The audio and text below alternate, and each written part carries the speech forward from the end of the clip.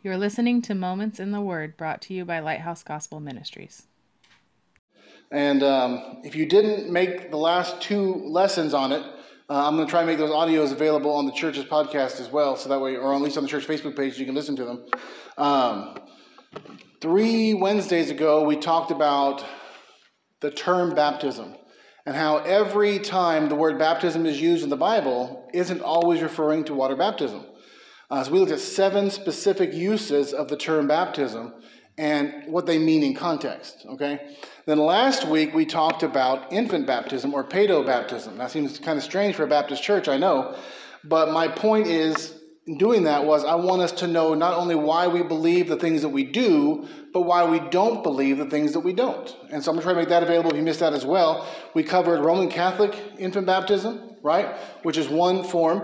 And then we covered Protestant infant baptism, which is, they differ. There's not one monolithic doctrine of infant baptism. They both differ in what they believe, and there are specific reasons from the Bible why we don't agree with either group. And so I went over those and covered those.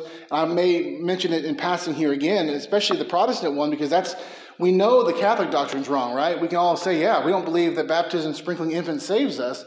But you get into the Protestant realm, and I have a lot of friends who are Presbyterians, a lot of friends that I love who I think they're Christians, right? But I disagree with them on this issue, and they have a lot of arguments, we looked at it last week, that come from the Bible, right? And it can sound very convincing if we don't know where we stand or if we don't know how to interpret the Bible. And we looked at those passages and saw that most of those passages are not referencing water baptism. And if they were, they'd be referencing immersion baptism, right? Remember, if you were here, remember we talked about 1 Corinthians chapter 10, right? Where they were baptized in Moses in the sea and in the cloud, right? If that was talking about water baptism, which we covered that it's not, they were fully submerged in the Red Sea and they were fully submerged under the cloud. They weren't sprinkled with these things, right? So even if those verses were accurately describing water baptism, they still don't support sprinkling. They support immersion baptism, right? So tonight we're going to look at Credobaptism or believer's baptism. We're going to look at, last week was the negative, right? Why we don't believe these things. And I said it last week, I want to say it again. Too many people believe what they believe because of tradition, okay? If that's you, it may not be long before you get carried away in some false doctrine, right? We need to believe what we believe out of conviction, okay? I'm a Baptist out of conviction because I believe it's in the Bible. I believe it's biblically true. I believe I can make a case for it and a case against infant baptism. That's why I'm a Baptist. But a lot of Baptists are Baptists just because that's where they got saved, or that's the church they started going to. That's what they grew up being. And they don't know why they believe those things. They couldn't really defend it from the Bible. I have a relative who's very pro-Roman Catholic. And one of the things he said was that he was raised being taught that Catholics don't pray to Jesus, they only pray to Mary. Well, that's not true. And the first time he heard some Roman Catholics praying to Jesus, he goes, oh, everything I was told about them must be wrong. They must be okay, right? That's the problem. That's why I said we need to represent, when we represent the other side, we need to make sure we're accurate and fair, right? So last week, my goal when I represented Roman Catholics and Protestants was to be accurate and fair. Because if we don't know what they believe, then how can we know they're wrong, right? If we don't accurately know what they believe, how can we say they're wrong? We can't. How are we going to convince them they're wrong? If we talk to them, and by talking to them, they go, well, you don't even understand what I believe. How can you say I'm wrong, right? So we need to know what's wrong and why we don't believe it, and we need to know what's right and why we do. So tonight's going to be believer's baptism. Why do we believe in it? We're going to cover it in 3 different sections, okay? First of all, baptism as a sign of the covenant, okay? This, we talked about last week, if you were here, is where a lot of Protestants go wrong. Because they look at the sign of the covenant, of the Abrahamic covenant, right, which is circumcision, which is given to all males within the covenant community of Israel. They all took the sign of the covenant whether or not they believed, whether or not they truly were saved. And they take the sign of baptism and they say, well, it's applied, administered the same way today. Every child born to a Christian family within the church is baptized and brought into the covenant community, right? And we looked at that. We said that's not what the Bible says. The new covenant is not given to an ethnic people, right? It's given to all nations of the world, to a specific called out people from those nations, right? So you're not automatically a Christian because you're born into a certain community, like when you're Jewish and you're born into the Jewish community. It's not applied the same way. You could be the seed of Abraham and not be the seed of Christ, right? The Bible is very clear on that. But you can't be the seed of Christ and not be the seed of Christ, right? So in the new covenant, the sign of baptism is given only to those who are part of the covenant. The covenant is not made with a large group, let's say a large mixed group with some in and some out, like the Jewish covenant was. It's different. It's a spiritual covenant, right? And to be in the covenant, you have to believe. And so to receive the sign of the covenant, you have to be a believer. So that's what we're going to look at first, is baptism as a sign. Secondly, we're going to look at why we believe in believers' baptism. Why, from the scriptures, do we believe that? And then thirdly, I want to look at baptismal regeneration, because a lot of churches who teach baptismal regeneration, minus the Roman Catholic Church, there's a lot of quote-unquote Protestant churches that teach that who still practice immersion baptism, right? So they get that part right, but then they apply it to salvation. I want to look at that and say why we can know that's wrong, especially if we talk to someone who believes that. How are we going to give them the scriptures if we don't know what they're talking about? So we're going to look at that as the third section tonight. So baptism is a sign. What we're going to do, I'm going to give you a lot of scripture. So we're not going to turn to every scripture or we'll be here until Friday afternoon. I'm going to read you a lot of scripture. Take notes. I encourage you to write them down and read them later. I'll have you turn to some as we go. Especially when we get into the baptismal regeneration passages, and because I want to debunk the verses they give us to defend those things. I want to make sure we're looking at those. So I'll read you a lot of verses, take notes, but a lot of them, we'll turn to ones that I think we really need to turn to. So we're going to look at baptism as a sign first. What is meant by a covenant? Okay, God works through covenants. The word covenant means a promise. For instance, God made a covenant with Noah after the flood that he would not destroy the earth again by water. And the sign of that covenant, right, the symbol of that covenant was the rainbow, right? He would see the rainbow, and that would remind him of his promise to Noah. And that's in Genesis 9 through 19. I said symbol, token. A token or sign of the covenant was the rainbow. God made a covenant with Abraham as well. In Genesis 12, 1 through 8, we see God promised to Abraham to make of him a great nation, to give him a land. We see this promise renewed in Genesis 13, 14 through 18. And then in Genesis 15, 1 through 6, we see God promise Abraham a seed. In this passage, God tells Abraham he would have seed as many as the stars of the sky. Okay? It was fulfilled earlier on in the Jewish nation, right? But he was speaking beyond the Jews, right? He was speaking to all nations. He was speaking to all who would follow the faith of Abraham, right? He was speaking of the Gentiles as well that would come into that covenant there. So all those who are saved, whether Jew or Gentile today, are Abraham's offspring. Paul tells us this in Galatians 3, 6 through 9, where he says, even as Abraham believed God, and it was accounted unto him for righteousness, know ye therefore that they which are of faith, the same are the children of Abraham. And the scripture, foreseeing that God would justify the heathen through faith, preached before the gospel unto Abraham, saying, in thee shall all nations be blessed. So then they which be of faith are blessed with faithful Abraham. In Genesis 17, God renewed his covenant with Abraham and instituted the sign of the covenant, which was circumcision. This was to apply to all males in Abraham's household, not just those of his seed, but all of those he bought or that became part of his family. The covenant with Abraham was by faith. Okay, let's not mistake it. It was not, circumcision did not save them in the Old Testament, okay? Just like baptism doesn't save today, the sign of the covenant never brings salvation. The covenant that God has made with mankind is always by faith, right? Abraham believed God, and that faith was counted as righteousness, right? We believe God, and our faith is counted as righteousness. So works never save us. When the Israelites refused to believe God and enter the promised land, they were by their unbelief removed from the covenant, and the sign of the covenant, which was circumcision, stopped as well. God in his judgment ordered that they wander for 40 years until all of that generation died off. Once they crossed Jordan to take the promised land, God ordered circumcision to begin again. Okay? During the early days of the church, some sects of the Jews made the claim that circumcision was being the sign of the covenant meant that the person to be saved must be circumcised, right? Acts 15, verse 1. Paul took issue with this doctrine and wrote about it in the book of Galatians. In fact, the book of Galatians is largely a treatise against salvation by circumcision. Peter also affirmed that the sign of the covenant given to Abraham was not for the Gentiles, Acts 15, 8 through 9. In these verses, Peter also acknowledges that there is no difference between the Jew who believes and the Gentile who believes. All are children of Abraham.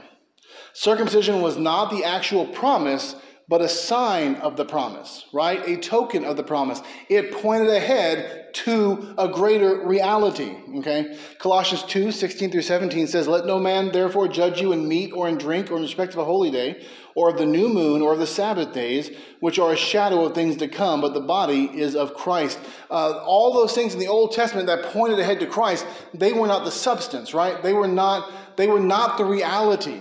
The Jews began to see them as the reality. They began to see circumcision as the reality. And that was just pointing to something else. They missed what it was pointing to, and they embraced the types and shadows as if they were real, okay? And that's what people do in baptism today too, by the way. When you get into baptismal regeneration, they're embracing this act that points to something else. We talked about it last week, right? It points to the resurrection of the dead is what it points to, right? It points to our future resurrection with Christ. Just as he went in the grave and came out, we go in the grave and come out. It points to new spiritual life, right? It points to a renewed, we're dead in sins, right? But God quickened us, made us alive in Christ. And so what they do is they're taking this thing that points to these realities and they're making them the sum total of the reality. And that's not what the Bible teaches. Circumcision of the flesh was a type or shadow pointing to another kind of circumcision, one not by human hands nor on physical flesh, but one by God on the heart of man. Ezekiel prophesied in Ezekiel 36:26, "A new heart also will I give you, and a new spirit will I put within you, and I will take away the stony heart out of your flesh, and I will give you a heart of flesh." Circumcision of the flesh pointed to a time in the future when God would circumcise the heart. This is done when we're saved. He removes our heart of stone and gives us a heart of flesh. Romans 2:28-29 says, "For he is not a Jew who is one outwardly, neither is that circumcision which is outward in the flesh, but he is a Jew which is one inwardly, and circumcision is that of the heart, in the spirit and not in the letter, whose praise is not of men, but of God." The physical act of circumcision today has no value at all in terms of obedience to God, okay? That needs to be established. Galatians 5:6 says, "For in Jesus Christ neither circumcision availeth anything, nor uncircumcision, but faith which worketh by love." Paul said that circumcision was a sign of promise to the fathers, and that Christ fulfilled that promise. Why would there be a change in the covenant sign? Okay, that's the question. Why would there be a change? Okay, why isn't circumcision the sign of the new covenant? And the answer is because the reality that it pointed to is fulfilled in the new covenant, right? It was pointing to what God would do on the inner heart of man. He would cut away the stony heart of flesh and give us a heart that was sensitive to him. He would change us from the inside out. No longer would the law be about outward obedience, right? It would come from the inside. Whereas before it came from tablets of stone, now it comes from the indwelling of the Holy Spirit. So the sign of circumcision is unnecessary today because it only pointed to a reality that is already here. Do you understand? And so now this covenant needs a sign, right? You have to have a sign, a token, right? So our baptism points to another future reality, our resurrection with Christ. So it necessitates a change in the sign of the covenant. Paul spoke of the new covenant in 2 Corinthians 3, where he said the glory of the new is greater than that of the old. The old covenant through which was given the law meant death, not just for those who transgressed the law, but all who approached it, did it not? The law was death, but because the law showed us our sinfulness. It showed us we were sinners before God. That's why the law could never justify us. The law couldn't justify us because it was never intended to justify. I do this a lot. This is one of my favorite examples I give guys, especially if I'm out on the street or in the prison. I like to talk about this. The law is simply a mirror, right? So you ask people all the time, how are you right with God? Well, I try to keep the Ten Commandments, right? But keeping the Ten Commandments, number one, it's impossible. Lock yourself in a room for 48 hours and try to not break one of the Ten Commandments. You can't do it, right? God gave us an impossible standard to keep because he gave us a law keeper to take our place, right? That was Jesus. We could never be sinless. You have to be sinless to keep the law. So here comes Jesus, right? We talked about this when we talked about the virgin birth. We talked about how Jesus was born outside the curse of Adam, right? He was born without the curse, without the sin nature, and so he could live the righteous life that we cannot live under the law. The law was never meant to save us. It's a mirror, right? So you get in the mirror, or when you get in the morning and you look in the mirror doesn't make you better, right? It shows you what's wrong with you. The law works the same way. We don't come to the law to be made righteous. We come to the law to see that we're not righteous, and that we could never be righteous apart from the righteousness of Christ. That is what circumcision pointed to. A work of God in the heart of man, right? Baptism is an outward reflection of that inward circumcision. So while the first covenant sign pointed to a future reality, the new covenant sign points to the reality in our lives. When we're baptized, we say you're raised to what? Newness of life, or to a new life. What we're saying is we're giving an outward sign to say this change has happened inside of me. I'm a new person now. That cutting away of the flesh has happened to me. I am now, from the inside out, God is radiating his law through me. I don't have to follow tablets of stone now, right? I follow from the heart that which God has commanded. Just as circumcision was a sign given to the offspring of Abraham, so baptism is a sign given to those who are the offspring of Christ and heirs with him of the promises made to Abraham. So I hope that helps you understand. When someone comes to you and says, do you believe that baptism is a sign of the covenant? Yes, absolutely I do. So you believe in sprinkling babies? No, because the covenant has changed, right? It's a spiritual, not a physical covenant. It's made with a spiritual people, not a physical ethnic people. So it's not applied the same way. You can be Abraham's seed and not be saved. You cannot be Christ's seed and not be saved. So the sign of the covenant being the reality, right? The old covenant only pointed to the future greater covenant, right? We're in that greater covenant now, aren't we? Right? So the sign today points to the reality, the substance, not to a shadow. Do you understand that? That's what baptism is. It's a reality. It's not a shadow. It's it's identifying us as raised from deadness to new life. It's saying that we believe that when we die one day in Christ, we'll be raised from the dead again, right? It's saying that Christ has done something inside of our hearts from the inside out that has changed us. And that's the mistake that infant baptizers make, is they try to apply the covenant the same way when it's not the same covenant. It's changed. And if it has changed, its administration has changed. If its administration has changed, the sign has changed, and how that is administered has changed as well. I hope that's not confusing for you. But it's important if you talk to someone who believes in infant baptism, because that's one of their main arguments is, well, it's applied this. No, it's not. You're misunderstanding the entirety of the new covenant, right? The new covenant is not ethnic. It's not physical. It's not earthly. It's entirely spiritual. And that's important to differentiate. So now, why believers' baptism? Okay, why Credobaptism? The term Credobaptism comes from the Latin word for creed, which refers to profession of faith made by the one being baptized. That's why we call it believer's baptism. We believe you have to profess faith in Christ in order to biblically be baptized. As previously discussed, baptism is an outward sign of the new covenant that is received by those who by faith are made partakers of Christ and members of the new covenant. The Bible describes it as an answer of a good conscience towards God. So go ahead and turn to 1 Peter chapter 3. In this section here, we're going to turn to a few verses. 1 Peter chapter 3. And by the way, for those who were here last week, remember I was talking about infant baptism. You know, the verse in Acts chapter 8, where it talks about them being baptized, both men and women. I made the point that a lot of the Protestants will point out that they believe that circumcision was only for the males. And so Acts 8 shows us that the sign of baptism was expanded to all people. And that's true, right? But what they leave out of that verse is, all those in that verse who were baptized, both men and women, it says they believed the words that were preached to them, right? So once again, what do you have? Believing first, then baptism. We're going to see that a lot in tonight's lesson, right? Because the Bible has a very definite pattern. Belief, then baptism. Belief, then baptism. Okay? So the Bible describes baptism as an answer of a good conscience to God. 1 Peter 3:21. The like figure whereunto even baptism doth also now save us. We'll get back to that phrase a little bit later on.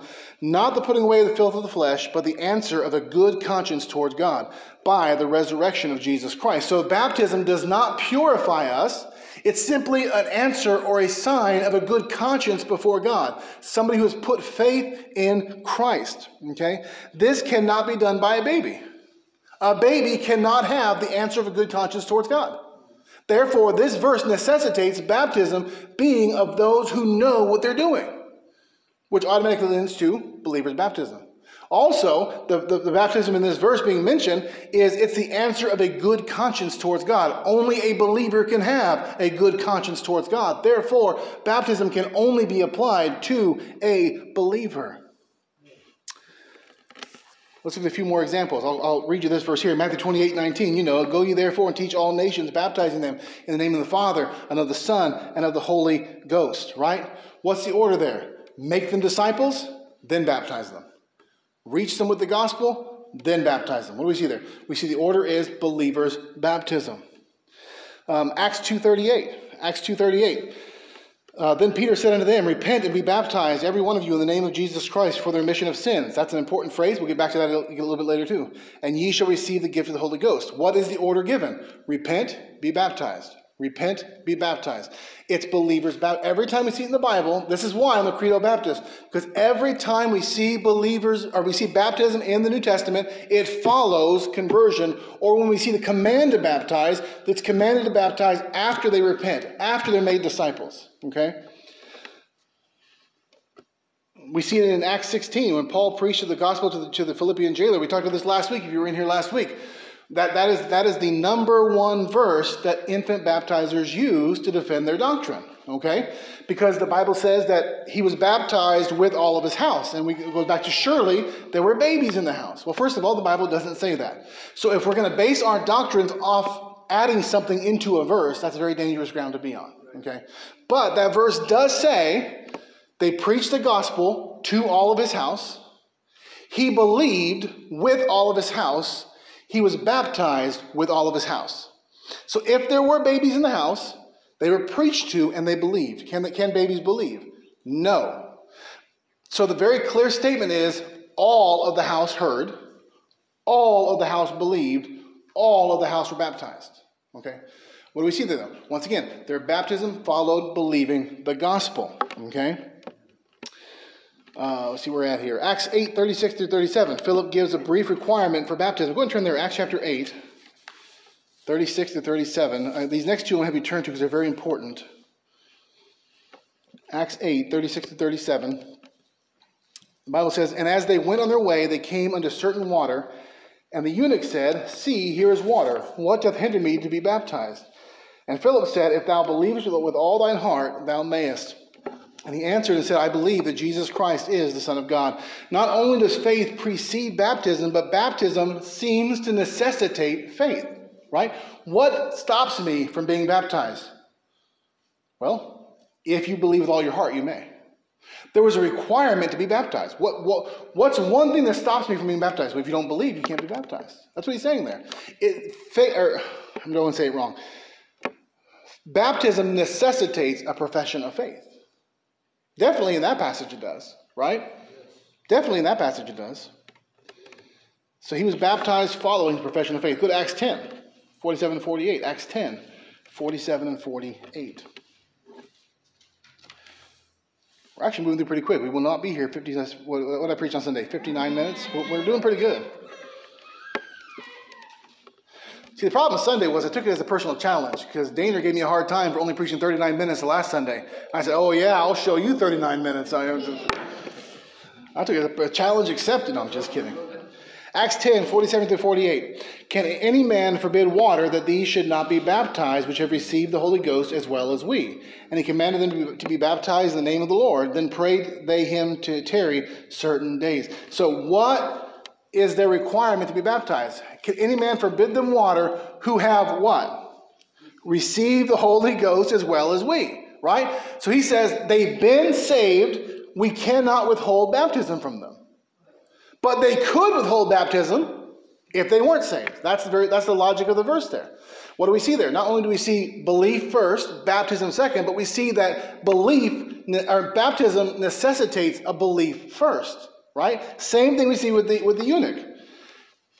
What hinders me from being baptized? If you believe with all your heart, you can be baptized. Over here, can we forbid water to those who receive the Holy Ghost, those who've been saved? Can we forbid water from those who've been saved? No, right? Their baptism necessitated that they first have faith in Christ. We don't see any examples of infant baptism in the Scripture. nor do we see instructions for it. I wish I brought my notes from last week. We covered it last week, right? There's instructions for what? Old men, old women, young women, right? There's instructions for pastors and wives and deacons. There's instructions for husbands and wives and servants. There's instructions for children obeying their parents and servants obeying their masters. There's instructions for the Lord's Supper. There's instructions for the order of the worship service and tongues and those kind of things. There's so many instructions given in the New Testament and not one mention of baptism. Why would that be? Why would that be? Well, they say, well, because we don't see any first-generation Christians being, born in there, and so we don't see them being baptized. But you'd still have instructions, right? I mean, when the changeover came from the Passover lamb to the Lord's Supper, right? There's instructions given on how to do the Lord's Supper. Surely, if the sign of the covenant changed from circumcision to baptism and was being applied the same way, there would be instructions given for how to carry that out. But there's not. The Bible's completely silent on the subject of infant baptism. I hesitate to use sources outside the Bible because I think the Bible should be our ultimate authority, but I think this is interesting. One of the earliest Christian documents that exists today is called the Didache. It's from, I think it's from like 150 AD. It's the earliest surviving document outside the Bible that still exists today to show us kind of how the church functioned in those days. Okay, I want you to listen to what they say about baptism. This is from chapter 7 of the document. But concerning baptism, thus baptize ye, having first recited all these precepts, baptize in the name of the Father, and of the Son, and of the Holy Spirit, in running water. But if thou hast not running water, baptize in some other water. And if thou canst not baptize in cold, in warm water. But if thou hast neither, pour water 3 times on the head, in the name of the Father, and of the Son, and of the Holy Spirit. But before the baptism, let him who baptizeth and him who is baptized fast previously, and any others who may be able, and thou shalt command him who is baptized to fast 1 or 2 days before. So, very interesting. This very early church document, what do we see? First of all, we see immersion, don't we? Right? They're baptizing in running water. If water is not around, if you're in a desert place, they allow you to pour water in that situation, right? In a desperate, but we don't see sprinkling ever, because it would make no sense to say if you have no water to pour, if you're already sprinkling. That'd make no sense. So it's obviously immersion. And then the person who's being baptized has to fast for several days first. So what does that tell me? They know what they're doing. It's not a baby, right? They're able to receive instructions. So what we see here is obviously believers' baptism, right? Somebody who's been saved, they've been taught all these precepts. Now, let me notice that. All these precepts, the section before baptism is on the gospel. So what he's saying is, rehearse to them these precepts. Teach them the gospel first, then baptize them after having been taught the gospel. So very clearly, in the very early church, infant baptism didn't come around until sometime in the 300s or 400s. Okay, it's in the distant. The people who read this document would never have dreamed of sprinkling infants with water and calling that baptism. They never would have dreamed it. Neither would the apostles. Or they would have mentioned it. They would have given some instructions. So that is a little glimpse into the early church to see that this is not historic to the apostles. Okay, this is not historic to the apostles. Let me see here. I lost myself in my notes here.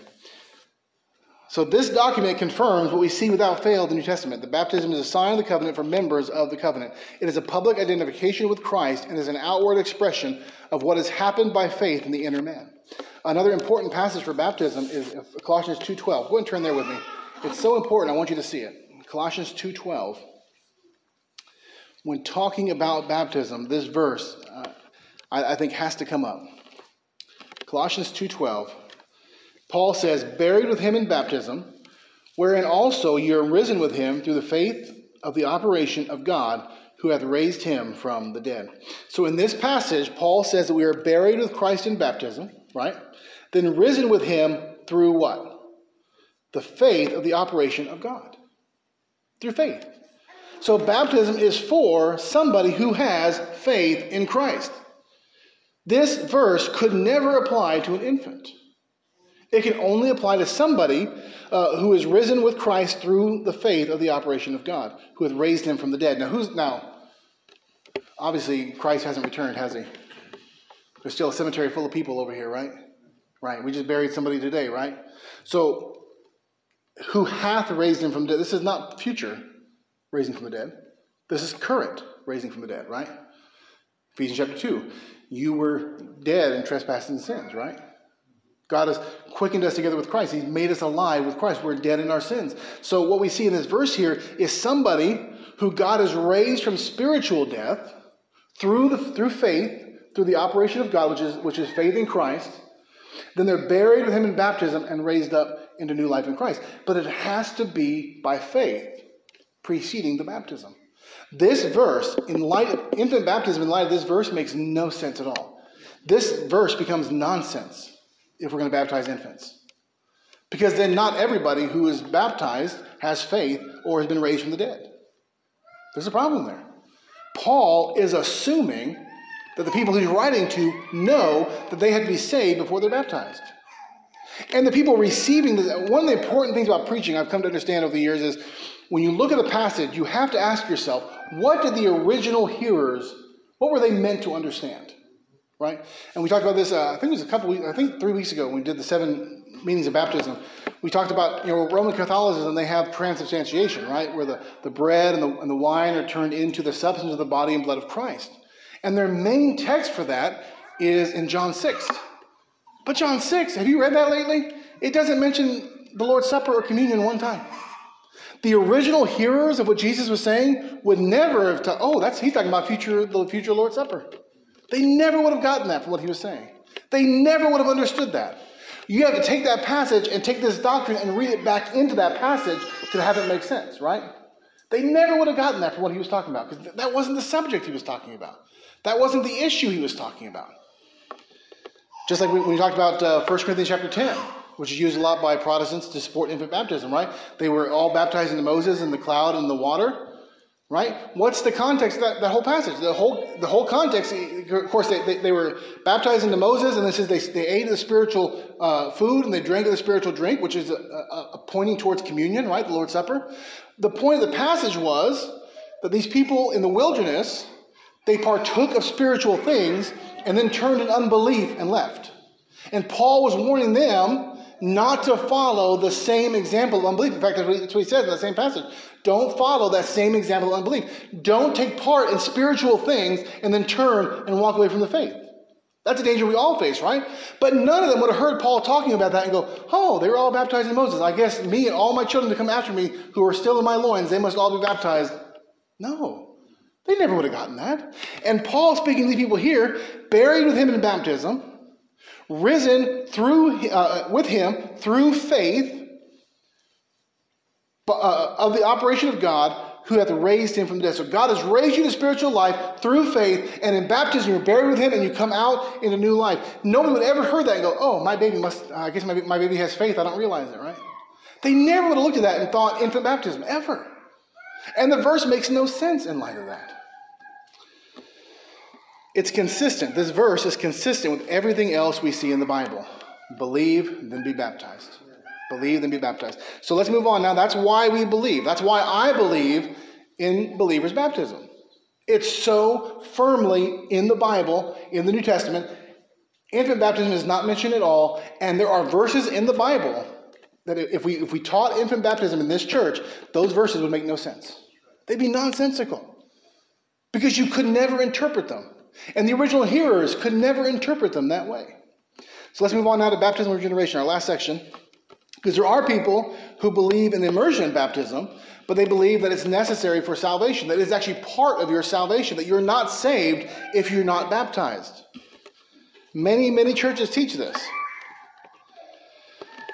Let's start in Romans chapter 4. We were there last week. I want to read it again. Romans chapter 4.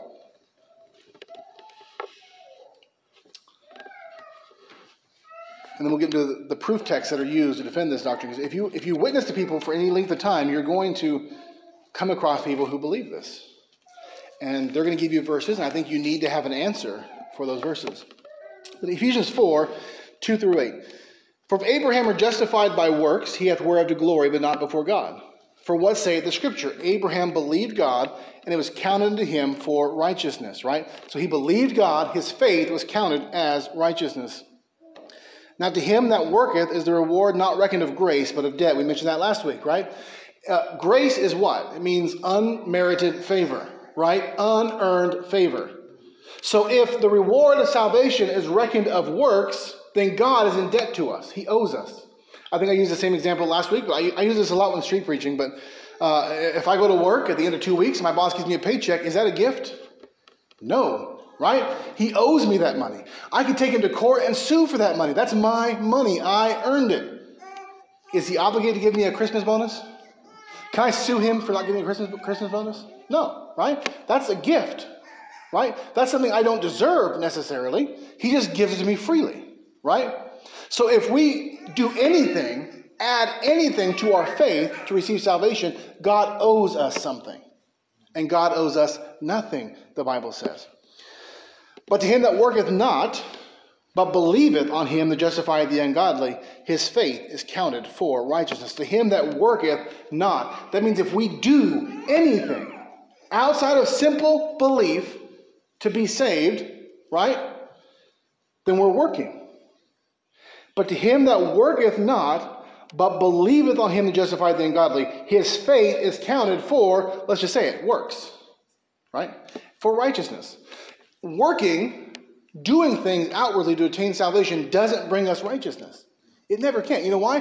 Because whatever's not of faith is sin. So even our best works of righteousness are tainted by our sinful nature. So we could never, ever, it's like trying to pay off a debt, right, by printing more. Well, the United States is a good example of this, right? So we don't use real money, right? We use Federal Reserve notes. We pay interest on each and every one that we print. So to pay off our debt, since we're not on the gold standard, we have to print more money. But as you print more money, you get more debt. And you can never pay that debt unless you do it from outside the Federal Reserve. Because every time you print more money, you have more debt to pay. That's how it works. So even if we were trying to earn our salvation, it just creates more sin debt. And we can never pay for our sin debt. It has to come from outside of us.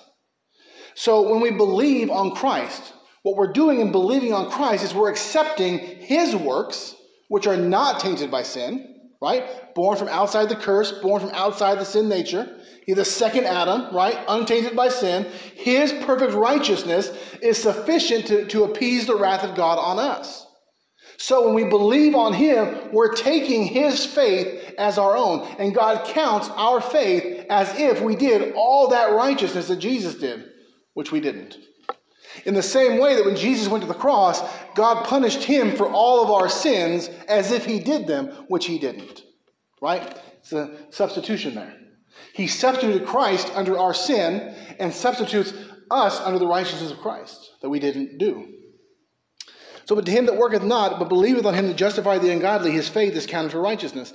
Even as David also describeth the blessedness of the man unto whom God imputeth. That word imputeth means counts. Unto whom God counts righteousness without works. God counts righteousness to us without doing anything outside of faith in Christ. Saying, blessed are they whose iniquities are forgiven, whose sins are covered. Blessed is the man to whom the Lord will not impute or count sin. Amen. I love that verse. So I'm a firm believer in the scriptural teaching that salvation is by grace through faith alone. So I want to address this heresy of baptism regeneration very briefly. We're almost done. Turn to Mark chapter 16. We're going to look primarily at the proof texts that are given behind this doctrine, because I want you to understand what these verses mean in context. So Mark chapter 16, you probably know where I'm going. Mark 16, verse 15. And he said unto them, go ye into all the world and preach the gospel to every creature. He that believeth and is baptized shall be saved, but he that believeth not shall be damned. Okay? I can't deny that it says that those who believe and are baptized shall be saved, because it does say that. But is it speaking of water baptism? Okay, here's the problem. If it is, then the second part of the verse should read very differently, shouldn't it?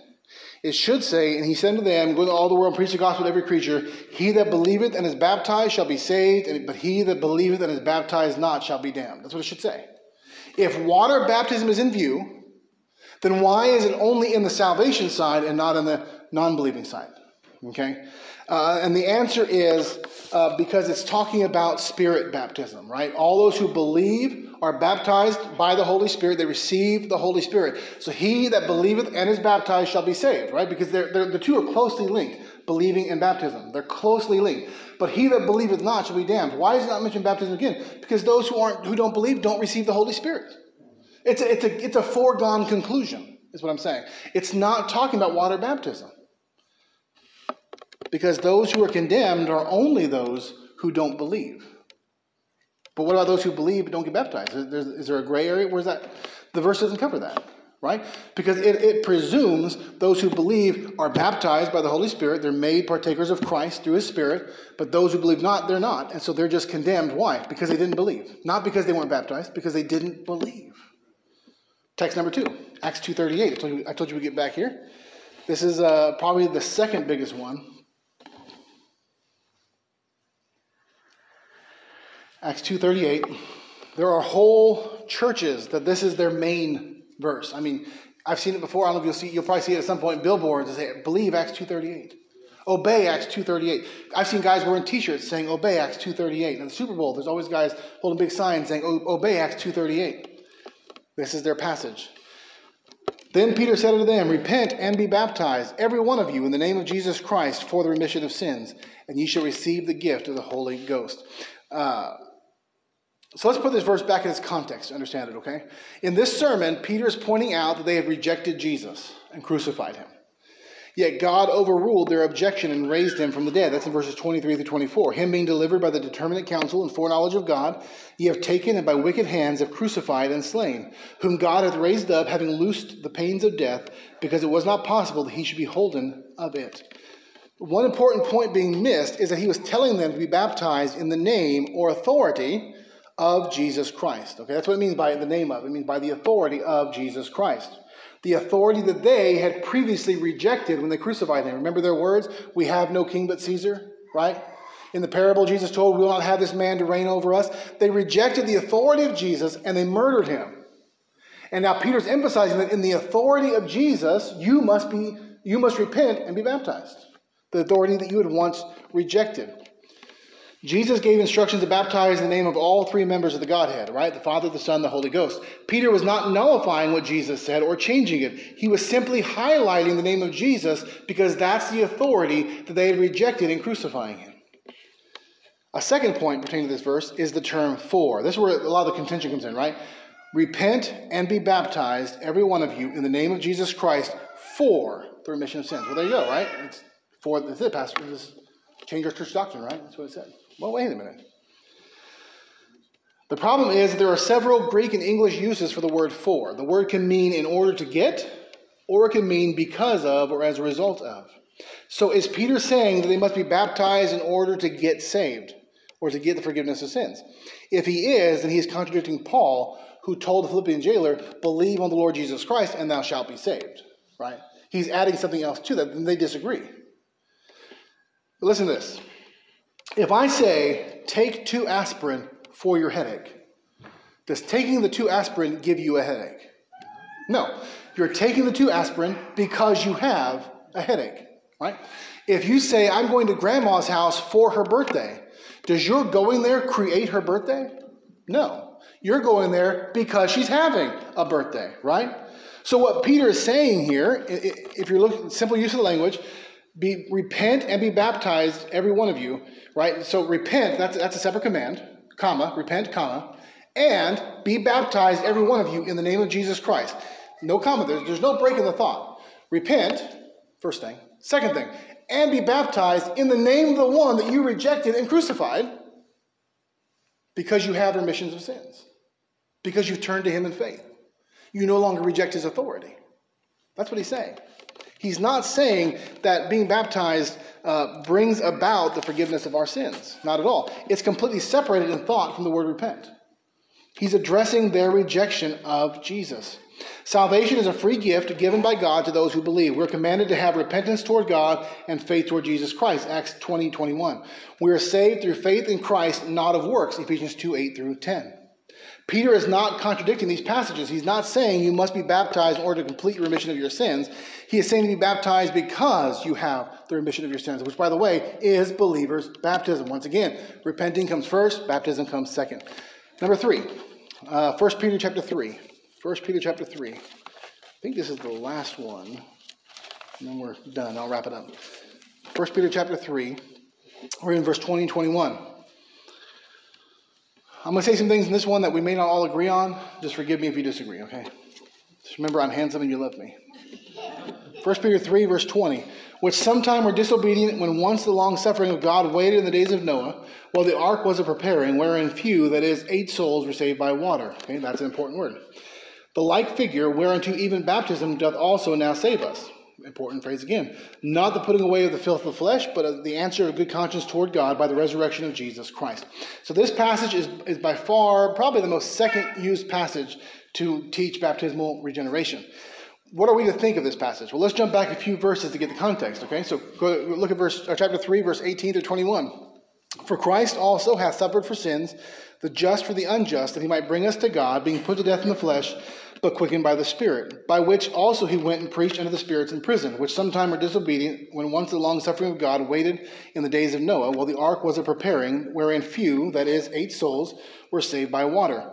The like figure, whereunto even baptism doth also now save us, not the putting away of the filth of the flesh, but the answer of good conscience toward God by the resurrection of Jesus Christ. Christ is put to death in the flesh, speaking of his death on the cross. The reference to him being quickened or made alive by the Spirit, I think, speaks of his resurrection from the dead. The verse then says, by the same Spirit that raised him from the dead, he went and preached to the spirits in prison. This is where I'm going to get in trouble. I apologize. There's no end of debate to who these spirits are. These spirits are specifically linked to the flood of Noah, because it says that they were disobedient while the ark was preparing. Some believe that this is saying that Christ preached to them by the Holy Spirit through Noah while he was building the ark. I think that's hard to come to. I don't think the original hearers would have made that connection in what he's saying. I really don't. I think that's a stretch to get that interpretation. The order of events is given. Christ died, was raised from the dead, then went and preached to the spirits in prison. Some Roman Catholics hint that this refers to purgatory. If you talk to them, you're going to hear that. This is the spirits in prison are purgatory, okay? The problem is that even Roman Catholicism teaches that to go to purgatory, you must die in a state of grace, right? These people who died in the flood of Noah were not in a state of grace. I think we can all agree that they were in, even by Roman Catholic standards, mortal sin, right? They were. God was very displeased with them. So we need to ask the question, if these are human spirits, why only the ones from the flood? Are they all together in the same place somehow? I think the answer is that these are not human spirits, but fallen angels who sinned in the past during the events of Genesis 6, 1 through 4. Addressing the flood, he says, because the flood came in Genesis 6, 8 souls were saved by water, right? And then it says, in like manner, baptism now saves us, okay? So what we're seeing in this passage is a type and an antitype situation, okay? That's what we're seeing here. The flood waters, which completely submerged the people, by the way, we're back to, you can't get sprinkling out of this. If this refers to baptism, you can't get the sprinkling out of it. They were submerged in the flood waters. They weren't sprinkled, right? The people the flood waters was a judgment that led to the death of those who were baptized in it. Those who were disobedient. They were baptized, they were submerged, right? They were immersed, and that was their judgment. In a like manner, baptism now correlates not to our death or destruction, but to our salvation, right? The Apostle goes on to say it doesn't apply to the cleaning of the filth of the flesh. So what we see is a type and an antitype, right? The type in the Old Testament, and the antitype being fulfilled in the New. I don't think I have it backwards. Anyways, he's saying that they were baptized in the flood to their destruction, but it now correlates to our salvation. It doesn't save us. He reiterates that by saying it doesn't purify the flesh. It's the answer of good conscience towards God. But it's saying that it is now correlates to our salvation, not to our destruction, because of the resurrection of Jesus. He rose from the dead, and in baptism we're buried with him and risen with him again. The resurrection is so important to that. So it has no effect on cleansing us. That is done by the blood of Christ. It's an answer of a good conscience. It's a reflection of that inward work, a sign, there you are, is that word sign, right? Of having been brought into the new covenant. It's believers' baptism through and through. So now we've looked at the common proof text given to us. Let's establish the main reason the baptism of regeneration is false. I'm not going to turn to all these. I want you to listen to these. Write them down if you want to. The main reason that that belief is false is not because we can disprove the verses they give us, right? It's not the negative, right? The main reason I'm a Baptist is not because I can disprove infant baptism, right? That's not the main reason. As I showed you from the Bible today, why I believe what I believe. It's the positive, right? So it's not the negative on baptism and regeneration. It's the positive. Let me give you the positive. Titus 3:5. Not by works of righteousness that we have done, but according to his mercy he saved us by the washing of regeneration and renewing of the Holy Ghost. Ephesians 2:8-9. For by grace are you saved through faith, and that not of yourselves. It is a gift of God, not of works, lest any man should boast. Acts 16:31. And they said, believe on the Lord Jesus Christ, and thou shalt be saved, and thy house.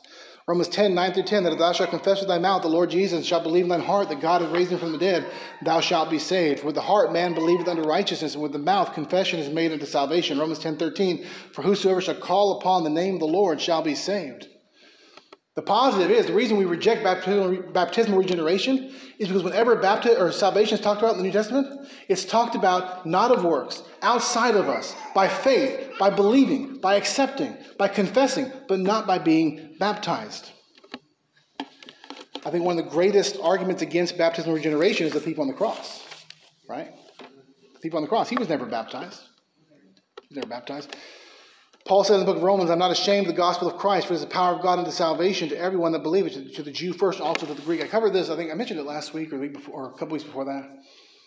Paul says here, I'm going to close with this. Paul says here, the gospel is the power of God to salvation to everyone who believes. Not to everyone who believes and is baptized, to everyone. Once again, he leaves that out. Okay, don't notice as much what the Bible says as what the Bible doesn't say. When you find a lot of false doctrines, it's not that they don't know what the Bible says. It's that they're adding in things the Bible doesn't say, right? Like well, his household must have had babies. Well, it doesn't say that, right? They're adding in baptism to everyone who believeth and is baptized. That's not what the Bible says, right? But if the gospel is the power of God to salvation, then everything necessary for salvation must be in the gospel. Then why in Corinthians did Paul say, God sent me not to baptize, but to preach the gospel? Paul completely separated baptism from the gospel. Paul preached the gospel and didn't baptize but a handful of people. If baptism or regeneration were in his mind, then he didn't have any converts but 4 or 5 people. In his mind, it's completely separate. Let me wrap this up by highlighting some of the main points from these last 3 messages on baptism. The term baptism in the Bible doesn't always refer to water baptism. We have to understand that, because when people come giving us these verses, they say, well, look over here. We talked about being baptized for the dead. Uh-oh, here come the Mormons, right? Be baptized. It doesn't always mean water baptism. We need to understand that. Secondly, Roman Catholic infant baptism is heresy because it attributes salvific power to the act of sprinkling infants, power that belongs only to the gospel. Orthodox Protestant infant baptism is to be rejected because we don't see any reference to it or any instructions or any actual practice of it in the New Testament. They make a mistake of applying baptism, the sign of the new covenant, in the same manner as the old covenant, not distinguishing the change in covenants. While the covenant sign was expanded to both men and women, we only see it applied in the Bible to believers. And we see on several occasions an emphasis that faith is necessary to even be baptized. Acts 8:36-37 and 8:12. The early church practiced believers' baptism as seen in some extra biblical writings. We can look in their practice and say, that's not authoritative, right? That's not the Bible. But we can look down through history and say, this is what they practiced. They did not practice what Protestants teach today. They practice what Baptists teach today. We only see baptism being given to those professing faith in Christ. That is utterly important as we read the Bible. Because once again, it's not so much what the Bible does say. That's important. But also recognize what it doesn't say. When the Bible only baptizes people who have faith in Christ, that means it's not telling us to baptize people who don't have faith in Christ. And then baptism, whether sprinkling or immersion, has no salvific value. It does not contribute to our salvation in any way. We're saved by faith alone through the grace of God. The gospel and baptism are intentionally separated because they're not interrelated. They're correlated, but they're not interrelated. Baptism doesn't save us, right? It doesn't.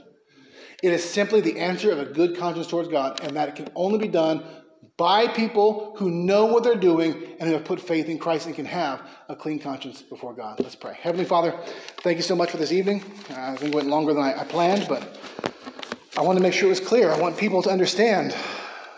I want people to to understand why we believe certain things, to be principled Baptists, not traditional Baptists. How foolish we are if we think that we can just follow tradition and not know why we believe what we believe. And we're just, as Ephesians 4 says, tossed about on the sea by every wind of doctrine and the slide of men. And if something sounds good to us, we'll follow it because surely that sounds good. They got a Bible verse behind it. Lord, help us to be principled Baptists, to be here in this place serving you because we are convinced in our hearts that what we believe is right, what we're teaching is right, and we know that you have spoken and we can know the truth. Lord, help us, Lord. Help us, Lord, to be faithful, to be consistent, to be honest, and principled people, Lord. It's not about being Baptist, Lord. We're Christians first. We're Christians by gift. We're Christians by salvation. We're Baptists out of principle, Lord. But we need to know what we believe.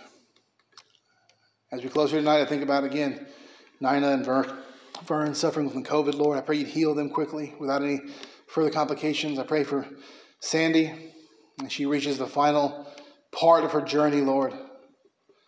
I remember meeting her years ago, and what a sweet and joyful woman she was. I pray you'd make her crossing peaceful. I pray you'd make it an easy transition for her. Be with her husband. Oh, he loves her. Comfort him. Draw near to their family in this time. Perhaps they have loved ones who aren't saved, Lord. Perhaps you'd use this to bring them to the knowledge of the truth. For Cynthia and her family, Lord, give them comfort tonight. I've been there. I buried my mom. I know how it feels. Comfort their hearts. For all the family who heard the gospel today, Lord, don't give them rest. Don't give them peace until they make things right with you. I pray that they would be thinking about and pondering the gospel message they heard today. Thank you for Pastor Venegas and his faithfulness to communicate the gospel at such an important time in people's lives. Thank you for bringing our pastor and his wife back to us safely, Lord. I pray you bless us now as we go from this place. In Jesus' name, amen. Thank you for joining us for Moments in the Word. Lighthouse Gospel Ministries is an outreach ministry focused in street and prison evangelism, as well as reaching the needy with hope and help. To partner with us financially, go to gospelbeacon.org. All donations are tax deductible. We hope you were blessed and hope you will join us again for Moments in the Word.